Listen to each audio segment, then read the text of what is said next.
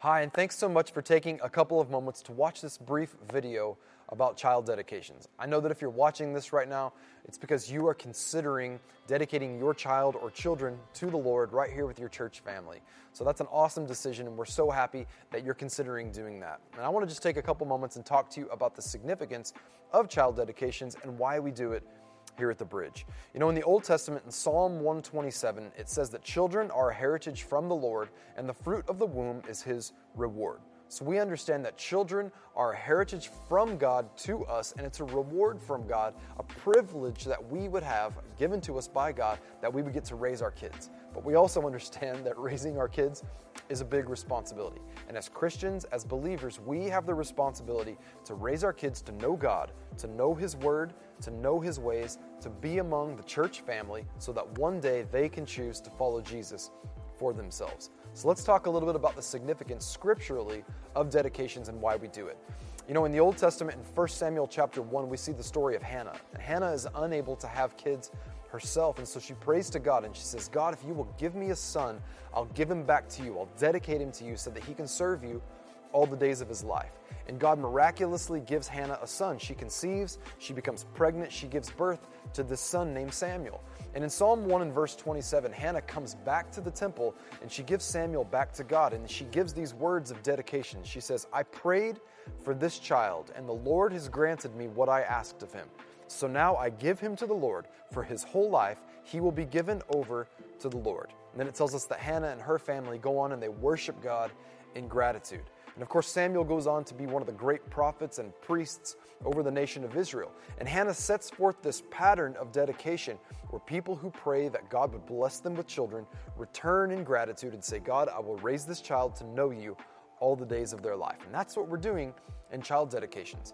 Then, of course, a New Testament example is given us through the life of Jesus. And, you know, Jesus, of course, was the Son of God, but what's so cool about it is that here on earth, Joseph and Mary were his earthly parents, entrusted with the responsibility of raising him in the right way so that one day he could fulfill everything that God had for his life. And in Luke chapter 2, we actually see that after Mary and Joseph return to their homeland after the birth of Jesus, that Jesus is presented in the temple, which was a Jewish tradition, but he's presented in the temple before the congregation of the believers so that he could be consecrated or set aside for the work that God had for his life. And you know, you might say, well, I'm not of Jewish heritage, or the child that I'm looking to dedicate or children I'm looking to dedicate aren't my firstborn, but maybe my second, or all of my children at the same time. And that's cool. We want to dedicate all of your children at once if that's what you're wanting to do.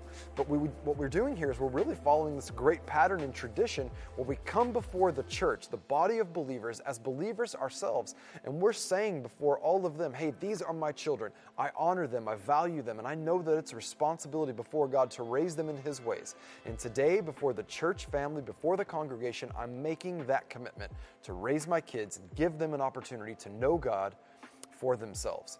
And in child dedication, you know, that's what it's called, but in all reality, it's parent dedication. Because we as parents are dedicating ourselves, saying we will raise our kids in ways of God, in the ways of Scripture, to know God, to be in church, to be among the church family so that they can know Him for themselves one day. A couple of really important questions that pop up right here when it comes to child dedications are, some people, you know, they might be asking themselves, hey, if I dedicate my child, does that mean my child is saved? Does that mean that they've experienced salvation? And in short, the answer to that question is no, because this doesn't mean that they've made a decision for themselves to follow Christ. It simply means that we are dedicating ourselves as parents to raise them in the ways of God so that one day they can make that decision.